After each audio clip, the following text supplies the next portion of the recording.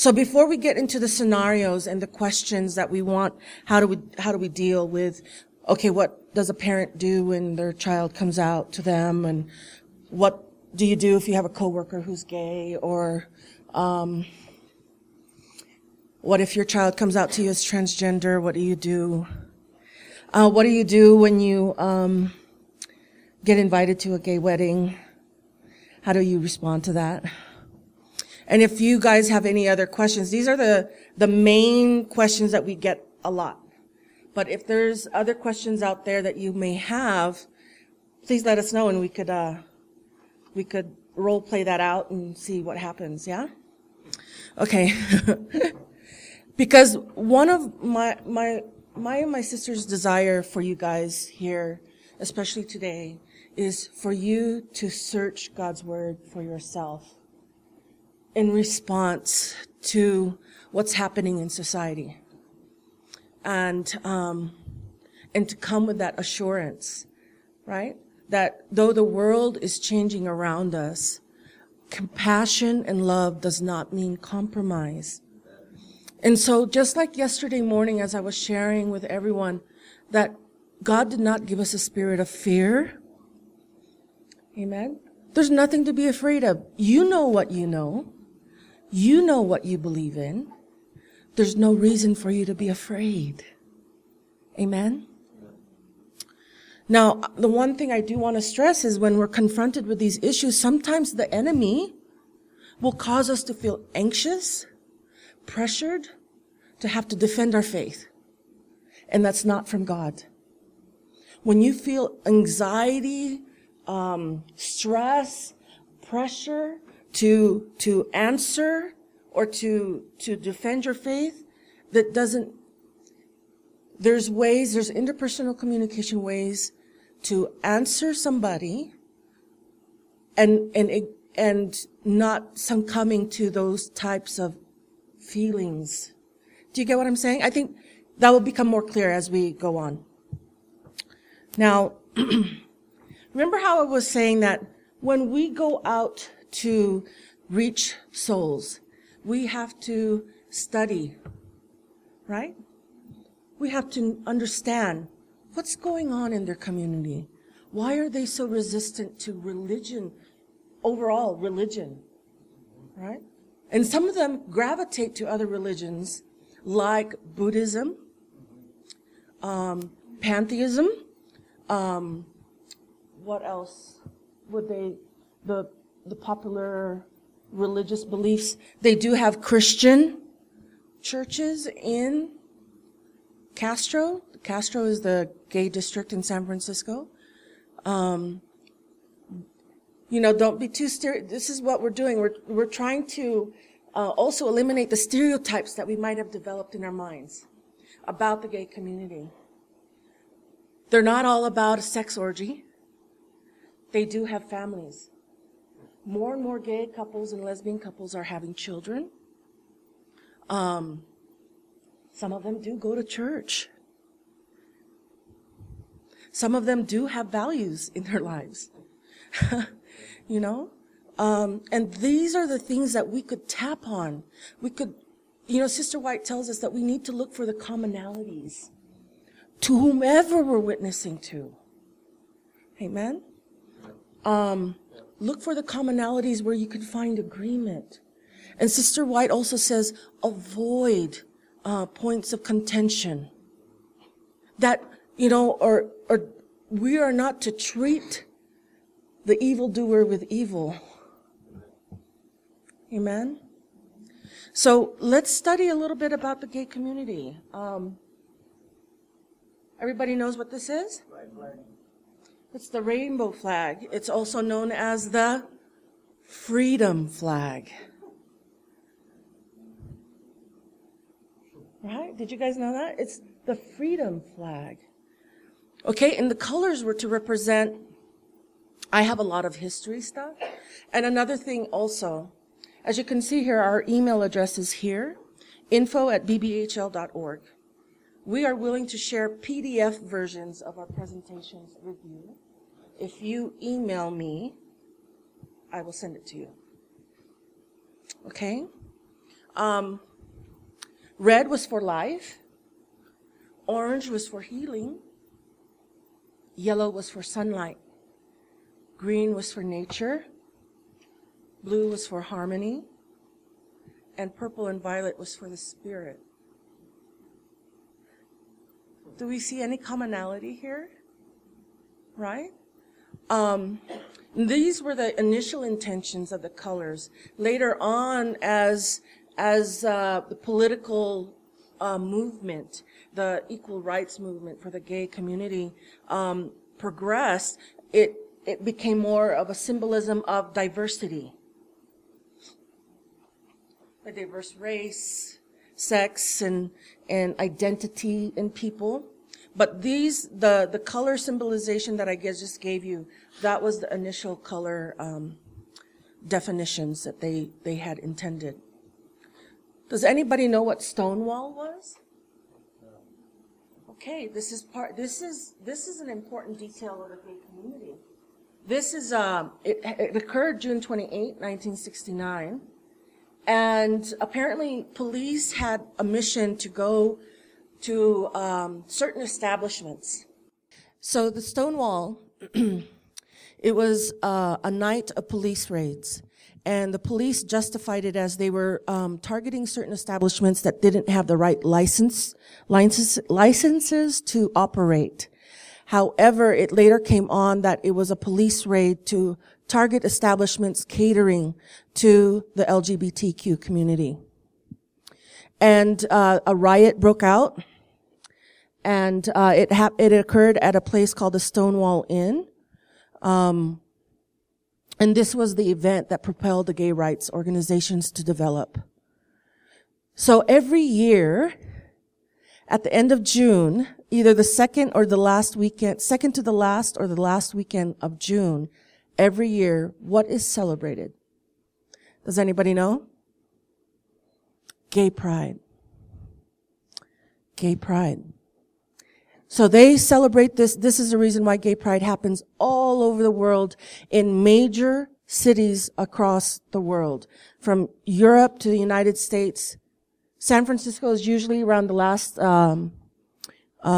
last weekend of June, and it's one of the biggest ones. They have a parade, they have booths, they sell food, and there's a lot of partying going on and all of that. And I've been to many of them myself before.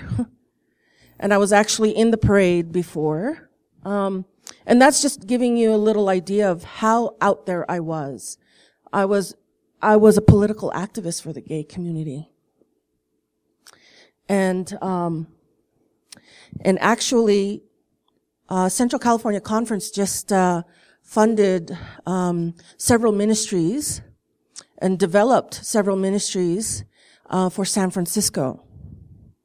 One of which I'm leading, and it's called Open Arms, and it's providing free HIV testing to the gay community. So the goal is to be at Gay Pride next year and offer free HIV testing to whoever wants it. It's self-testing kits. They could take it with them and go away, or we can conduct it with them, because it takes a matter of 20 minutes to get the results. So it's a means of making a connection, but it's also a means saying that we care. There are so many issues in the gay community that we can really find some common ground in service towards them. Amen? Does anyone know who Harvey Milk is? Okay, they made a movie several years ago about him.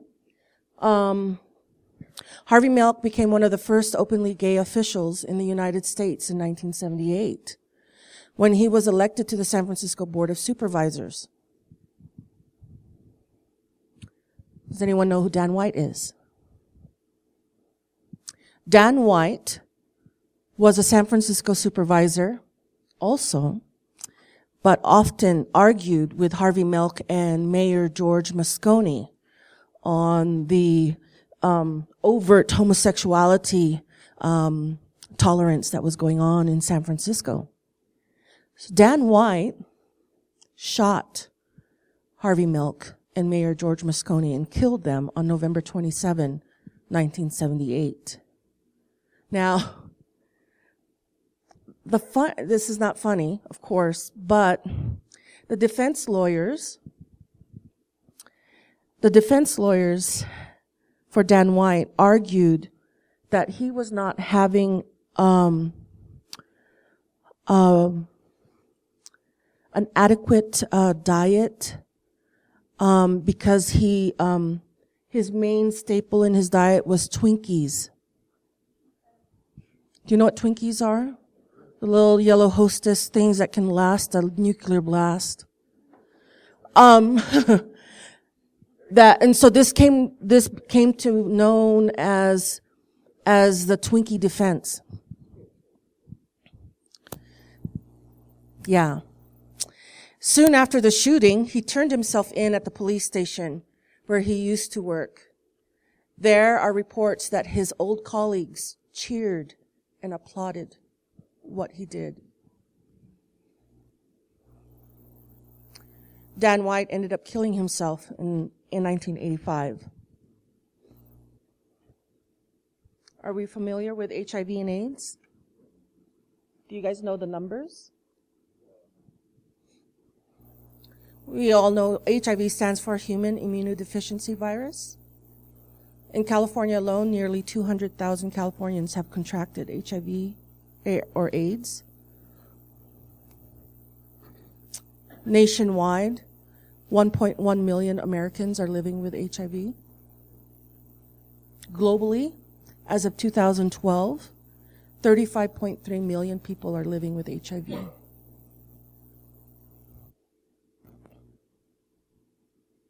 Now, this was the map depicting where same-sex marriage was legal all over the world. The dark blue signifying that this is where same-sex marriage is legal, and laws have been put into place. The light blue were the areas where they were working on it and getting close to it. The dark red basically is the death penalty if you were caught in the act or found out to be engaging in a same-sex relationship. Now, as we know, as of last June of 2015, same-sex marriage is now legal throughout the nation. So basically that will afford same-sex couples to not only marry, but will be able to file state and federal taxes as joint. So there's benefits that they get. Now in the church, an organization called Seventh-day Adventist Kinship. SDA Kinship has been supporting and advocating for LGBTI Adventists and those who love them for over 35 years. They've been around for a while and has regional chapters all over the world and many private Facebook groups for talking to people who understand exactly what it's like to be both Adventist and LGBT. This was actually one of the organizations I found when I myself, in the process when God was calling me, was getting my attention. I did some research online and I was trying to find Seventh-day Adventist churches that would accept me. And this was one, but the thing was, I couldn't find a place to go to because they're mainly located in Orange County in the Glendale area. That's where their main meeting place is. And most of the other meeting places are at their own private homes. They have small groups. Now the IAGC is the Intercollegiate Adventist GSA Coalition. It exists to support gay and straight alliance groups at Adventist colleges across North America. IAGC is an unofficial student-led organization that is not recognized or affiliated with any Adventist institution. Now, has anybody heard of the Seventh-day Adventist film? Has anyone seen it? Okay. Well, it'll be good to see, I think. However, if you yourself is struggling with this issue, personally struggling with same-sex attraction or homosexuality, don't watch it. Please don't watch it. But this film basically depicts 3 couples, 2 male couples and 1 female couple. And they talk about how they've been Adventist in the church. This gentleman here used to be a pastor. This lady and her partner, this is their one of their child. They have, I think, 3. Her and her partner actually are very active in their Seventh-day Adventist church. Very involved. Love the message. And there was actually in the film, she's being interviewed, and she actually hints to the idea, well, if God shows me that there's a way to change, I might be open to it. And then this young couple here, this young male couple here, actually Lisa, you know one of these guys?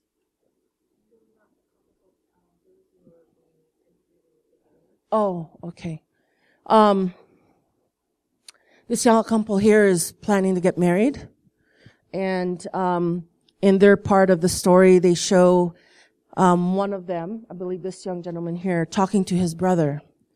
And his brother telling him how much he loves him, but doesn't agree with what he's doing. So that's the only point that we get from... actually, when this film was being... just started and being produced, and the filmmakers were traveling all over the country doing interviews, I actually found out, and I emailed them my whole testimony. I probably shouldn't have done that, but I got so excited because I thought it was something else. So I sent them my entire testimony. I wrote to them, and I never heard from them again. And then I personally met them at San Francisco Central Church, and introduced myself, and they were like, "Oh, you're the one who emailed us." I'm like, yeah, but the film had already come out. They didn't want to include any story of redemption in the film. Now here's the crux of our problem, and what people need to understand is that this is what the gay people have known for generations after generations, for years, since the early 1900s, or maybe even earlier. And we know biblically this homosexuality has existed even before Jesus' time. Okay? But our hearts should really be pained at this picture. Because what's happening here?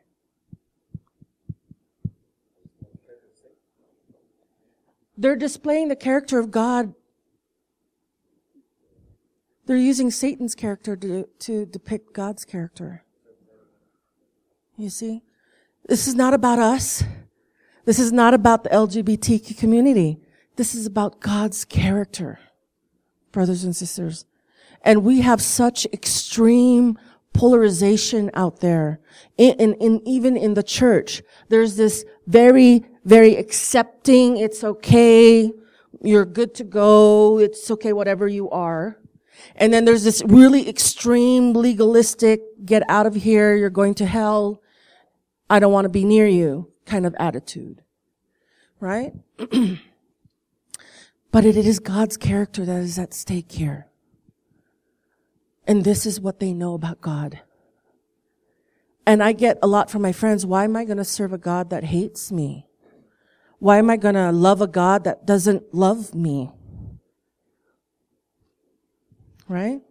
And a lot of the questions we get confronted with is, what does your church believe? Right away, they'll be political right off the bat in front of your face. They're like, well, what does your church believe about same-sex marriage? They don't even say homosexuality. They'll say same-sex marriage because it's the political front of it now, right? That's the political front of homosexuality is same-sex marriage. It's about equality. But see, brothers and sisters, as God's church, as God's remnant church, we are responsible for this. What have we been doing? We're responsible on how Jesus is portrayed to the world. We were commissioned to share the gospel, to preach and teach and baptize. We are accountable for this. And this is where we can start, by apologizing to these people. Whenever we're confronted, and I've done this with someone, and it somewhat worked, and it probably planted a seed. And I had to say to them, I'm really sorry that someone has portrayed God to you that way, because I don't believe in serving a God that hates either. You see how that comes across? You see how that interpersonal communication comes across? You've touched them on a personal level. You've resounded what they're experiencing. You are saying, you are affirming what has been portrayed to them. Homosexuality and same-sex marriage. How do we respond in love without compromising? And the first thing that we need to understand is, what does the Bible say about judgment? Judgment. In Matthew 7:2-4. For with what judgment you judge, you will be judged. And with the measure you use, it will be measured back to you. And why do you look at the speck in your brother's eye, but you don't consider the plank in your own eye? Or how can you say to your brother, let me remove the speck from your eye, and look, there's a plank in your own eye? Brothers and sisters, what Jesus was really highlighting here was perception. What has caused you to perceive someone a certain way? What has caused you to perceive someone that you have the right to address their issue? Does that make sense? And he was also addressing, wait a minute, what about your sins? You got a huge plank in your eye and you want to address your brother's sin? And this is Jesus' own words. Sister White says, thoughts from the Mount of Blessing. Not until you feel that you could sacrifice your own self-dignity or even lay down your life in order to save an erring brother have you cast the beam out of your own eye so that you are prepared to help your brother. Then you can approach him and touch his heart. No one has ever been reclaimed from a wrong position by censure and reproach. But many have thus been driven from Christ and led to seal their hearts against conviction. Now get this, here's the key. Here's a method of Jesus. A tender spirit, a gentle, winning deportment may save the erring and hide a multitude of sins. I want someone to search the Bible right now and look for the term, love covers the multitude of sins. And find that verse. And I'm going to go on. And whoever finds it first, just raise your hand. Here it says, the revelation of Christ in your what? Own character. Does it say in your words? It says in your character will have a transforming power upon all with whom you come in contact. Let Christ be daily made manifest in you, and he will reveal through you the creative energy of his word, a gentle, persuasive, yet mighty influence to recreate other souls in the beauty of the Lord our God. Now, I know this was a long quote, but there's a lot here pointing us in the direction of what are the methods of Jesus in dealing with this. Okay, go ahead, brother. Read the verse. What's the verse? 1 Peter 4:8. Above all things, have fervent charity or love among yourselves. For charity shall cover the multitude of sins. Isn't that a beautiful statement? Don't underestimate the power of unconditional love. It covers sin.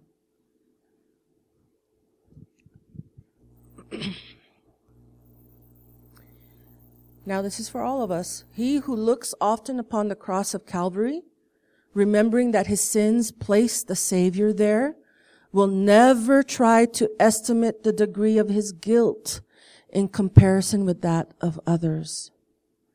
He will not climb upon the judgment seat to bring accusation against another.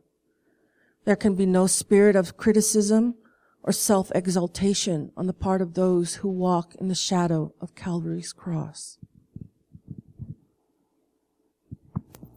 Thoughts from the Mount of Blessing is a powerful book. It's one of my favorites.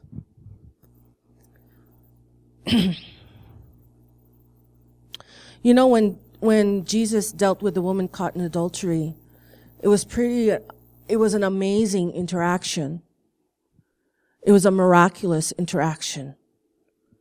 Because at that very moment, though the woman was being used by the Sadducees and the Pharisees and all these people to put Jesus in a corner and find out what he will do with this woman, mind you, how did these people know where to find this woman?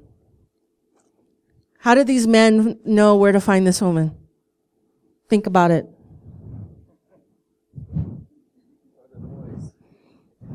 Right? You get it? Okay. So they get this woman because they know where she is. They get this woman and they throw her basically at the feet of Jesus and say, "Here, Jesus, what are you going to do with this? What are you going to do with her? What do you say? She's a woman who sleeps around." Right? And he just focuses on her. He focuses on her and he goes down and he starts writing in the sand the sins of all these men. And each one saw their own sin in the sand. Isn't it wonderful that Jesus wrote it in the sand? And so that each dropped the stone and went away. And then his focus is on this woman. And this woman is looking up to Jesus. And Jesus just simply asks her, "Where are those who condemn you?" She looks around and they're not here.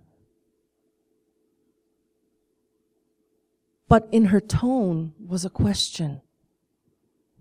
"They're not here, but you are. Do you condemn me?" And you could tell that was her question on her heart because of the way Jesus answered her. "Neither do I condemn you. Go and sin no more." We like to remember the "go and sin no more." But you know what Jesus was doing here, brothers and sisters? He was putting faith in her. Jesus was telling her, "I believe in you. You can go and sin no more. Because I believe in you." This was the miraculous interaction here, brothers and sisters, that Jesus puts faith in us. Though yet while we were sinners, he died for us because he has faith in us. Isn't that beautiful? Now, do we have faith in one another like that? Mercy. Right? We are so confounded with doubt when we're confronted with people who are different from us and we conclude that they're not going to be saved. Right? Up to what time? 11? Okay. Okay. All right. So we'll end this section. In the next session, we're going to go into our little scenarios. But let me finish this thought here. Imagine that, brothers and sisters, if we could have that kind of faith in one another. If we could have that kind of faith in our children, in our co-workers, and have faith that Jesus in us, it's not us. Amen? It's Jesus in us. Do we have faith in that? And if we're questioning our faith about Jesus in us, then there's something we need to do, right? Men undertake the job of tinkering up the defective characters of others and only succeed in making the defects much worse. They would better leave God to do his own work, for he does not regard them as capable of reshaping character.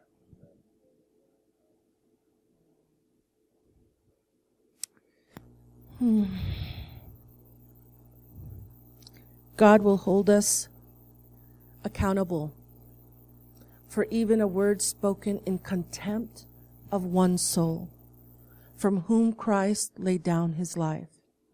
When we are brought in conflict with the enemies of Christ, here's another method. Take note of this. This is another method. We should say nothing in a spirit of retaliation, or that would bear even the appearance of a railing accusation. He who stands as a mouthpiece for God should not utter words which even the majesty of heaven would not use when contending with Satan. We are to leave with God the work of judging and condemning. I've talked with many pastors, and a couple of them, it was hard to hear that they believe that condemnation is necessary to bring one to Christ. In the Mount of Blessings, page 125, I don't have this quote for you to see, but it says, "Whoever presumes to judge the motives of others are placing themselves on the side of Antichrist." It's the Mount of Blessings, page 125. You know, in James 4, it says, "Do not speak evil against one another. The one who speaks against a brother or judges his brother speaks evil against the law and the judges of the law. But if you judge the law, you are not a doer of the law, but a judge. There is only one lawgiver and judge. He who is able to save and to destroy. But who are you to judge your neighbor?" That's James 4, 11 and 12. What can you do to support those who are struggling? Brothers and sisters, there's no different method. To minister to someone who's a drug user, who may be promiscuous and prostitute. Go to San Francisco, you'll see prostitutes everywhere. And a lot of them are transgender prostitutes. And you know what the saddest thing is? They get beaten and hurt and killed.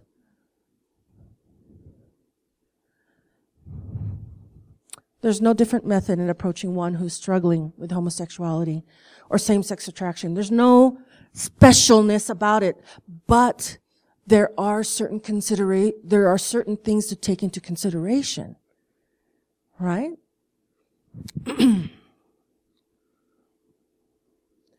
Unfortunately, in our Christian minds, we have concluded, for some of us, we have concluded that the gay community is unreachable, untouchable, and incurable.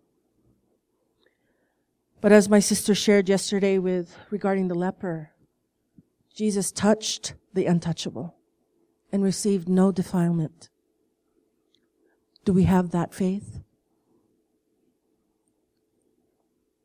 Do we have enough faith to be able to touch and hug someone and know that you won't be defiled because of Jesus in you? Now, we get this a lot. What if they're born that way? They say that they're born that way. Should we tell them that they're not born that way? Oh, please don't do that. You know, it's a what's the word I'm looking for? It's a fruitless argument to have, brothers and sisters. Seriously? Come on now. We are far from where we used to be as far as our physique, our health, our genetics. There's all bunch of twists and turns now in our genetics. Many children are born with diseases now. We are far from it. What man used to be, how God created man. So the converting power of God can transform inherited and cultivated tendencies. Look at that. Ellen White says, inherited? What does that mean? Born with it. Generation to generation. And you know what? It coincides with God's word when it says, sin follows us through the third and fourth generations. So I'm born this way. Okay. I'm not going to argue that. And just as Jesus was having a conversation with Nicodemus, he goes, yeah, I could see why you're born that way. But all I'm asking is to be born again. Jesus just asked us to be born again. But you know what, brothers and sisters, that's not just about claiming Christ and getting baptized. Being born again is a journey of healing. Jesus says, be born again in me. Grow up in me now. And I will take you full circle. I'll take you full circle in all areas of your life where you need healing. That's why you need to be born again. It's not about reclaiming Christianity. It's not about reclaiming Christ as your Savior. It's not only about that. It's about your healing and growing up in Jesus. These young, tempted souls who have to contend with inherited and cultivated tendencies to evil need your sympathy and patience. Do we have patience, brothers and sisters? And love. You should speak words of encouragement to them. They are members of Christ's family. They should be bound to your hearts by the silken cord of love. They must be instructed to come to Christ and find rest in all their temptations and burdens. Here's another method that Sister White points out. Another method of Jesus. Heaven is waiting and yearning for the return of the prodigals who have wandered far from the fold. Many of those who have strayed away may be brought back by the loving service of God's children. You know, instead of spending a lot of time trying to figure out how to contend with these souls, that same amount of time should be spent figuring out how can we serve them. It would work out a lot of humility in us, wouldn't it?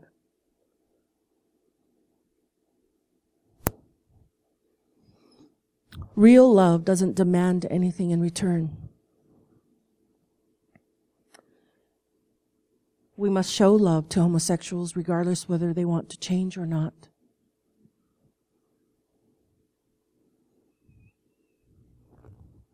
And that's a thing we do a lot, brothers and sisters. It's human nature. We all have done it. We try to determine who's more worthy of our love and attention and patience. We measure the worthiness of someone. We measure if they're worthy of our time. We also measure the worthy if they are worthy enough to deserve our respect.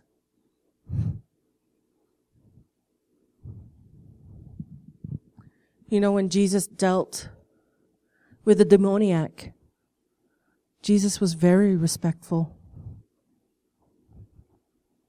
Jesus was very tender, respectful, even towards the people of that town. Jesus granted their wish for him to leave. But you know what he did with the man who wanted to go with him? When the man said, "Can I go with you?" And Jesus said, "No." You know why? You know what Jesus was telling him? Because I left you me. I'm in you now. And I have faith that when you go share with them what I've done for you and the compassion that God has shown you, I have faith. And that's why Jesus came back around to that town again. Jesus puts faith in us, brothers and sisters. I'm going to leave it here. Actually, I'm going to leave it here. I'm going to read this. It's hard to read on the screen. More and more, the desire grows in me simply to walk around, greet people, enter their homes, sit on their doorsteps, play ball, throw water, and be known as someone who wants to live with them. It is a privilege to have the time to practice the simple ministry of presence. Still, it is not as simple as it seems.